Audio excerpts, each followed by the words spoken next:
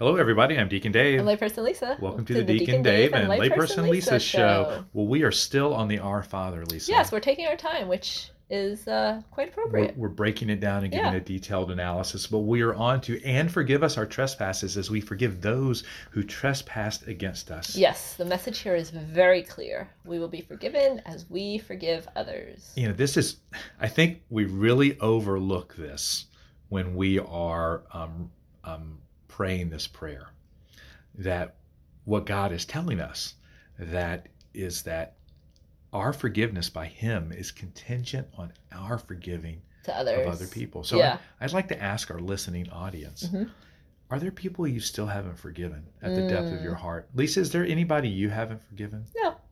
You feel confident about that? Yeah. Are there any recent issues that you have resolved of forgiveness? Yeah, or but has I it been a while? forgave you. Oh, thank you.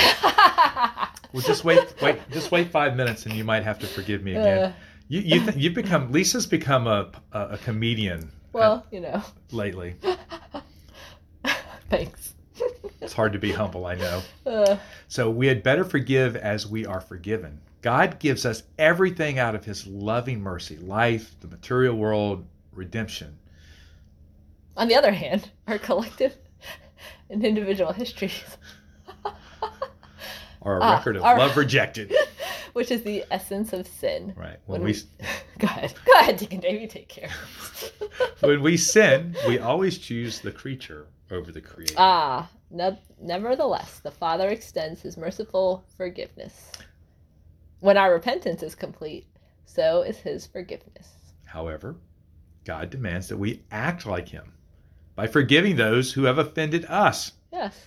He knows that forgiveness liberates the wounded heart and removes the poison that endangers it. So yes. Lisa, so think about this. Yes. Everybody knows this, I think, that when we're holding onto something, we're carrying the burden. Yeah, it only hurts us. Yes, it's taking up space in our heart. Yeah. And in fact, it can become quite consuming. Yes, I was just thinking that. Yeah, and so, I like this image of the fact that anything that's of the devil, right, or of evil, it consumes us. Yes. And then what's the opposite? It inflames. It's like the burning bush, right? Okay. So it's inflamed, but it's not consumed. Okay, got it. So it's increased and beautiful and vibrant and warm. Yes. It's all of these things. It kind of spreads light. Right. And we just finished this class on addiction, right, in the Spiritual Ministers program. And I think that's one of the great tricks of addiction, is that addiction treats you into believing that the only way you can be satisfied is through the addiction, right? While the addiction is actually consuming you, it makes you feel like you're being filled. Well, and I think like both addiction and lack of forgiving people like kind of brings that victim mentality, because like you're holding on to like grudges, like, oh my gosh, how could this person treat me this way? And you kind of start like feeling sorry for yourself. And I think sometimes with addiction, you have that victim mentality as well, that you just focus on all the negatives and oh, I'm not this, I'm not that, how am I supposed to, get through this or whatever. So I think they kind of go hand in hand. Yeah, and there's no accountability in that. Yeah, right. There's no self-examination. Right.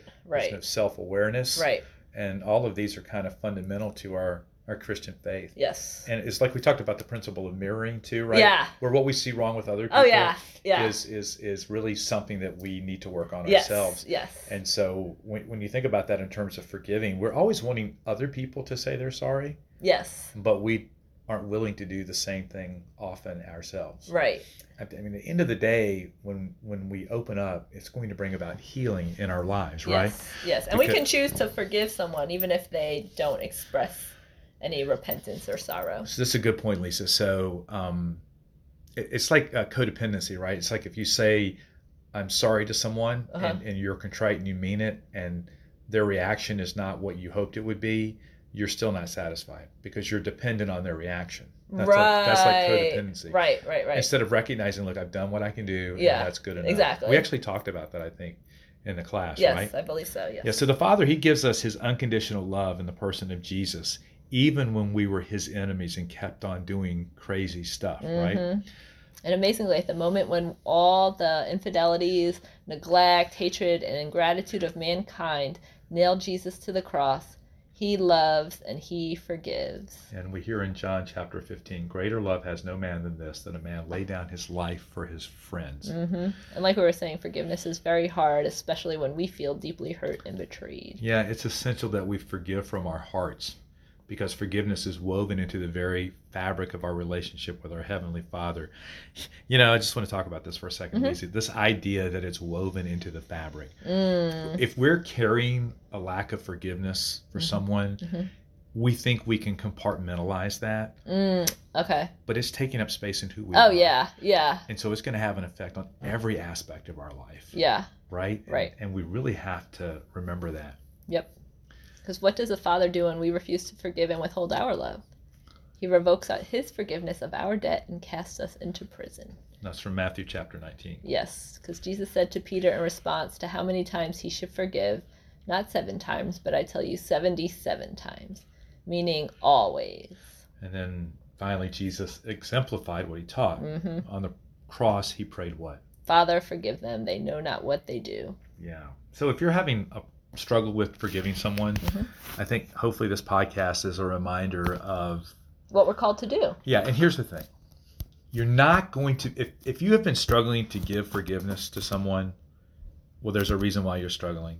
Because you're not allowing Jesus to enter in. Right, you're not going to do it on your own. Yes. You have to ask Jesus to be the one to help you to forgive that person. Yeah, and to help heal you from whatever hurt might have been caused to... And even like just praying, like, help me to want to forgive. Right. And so it's almost like hard to articulate how you invite Jesus into something. Yeah. But when you do, you'll know. Right. Right. Because it's like a freedom. It's a freedom that's beyond all understanding. Yeah. Something that for years and years or decades you could never do on your own. Right. You allow God, to, as you suggested, to enter into that, and you're able to get peace from that. I'm Deacon Dave. I'm Layperson Lisa. See you later. Bye.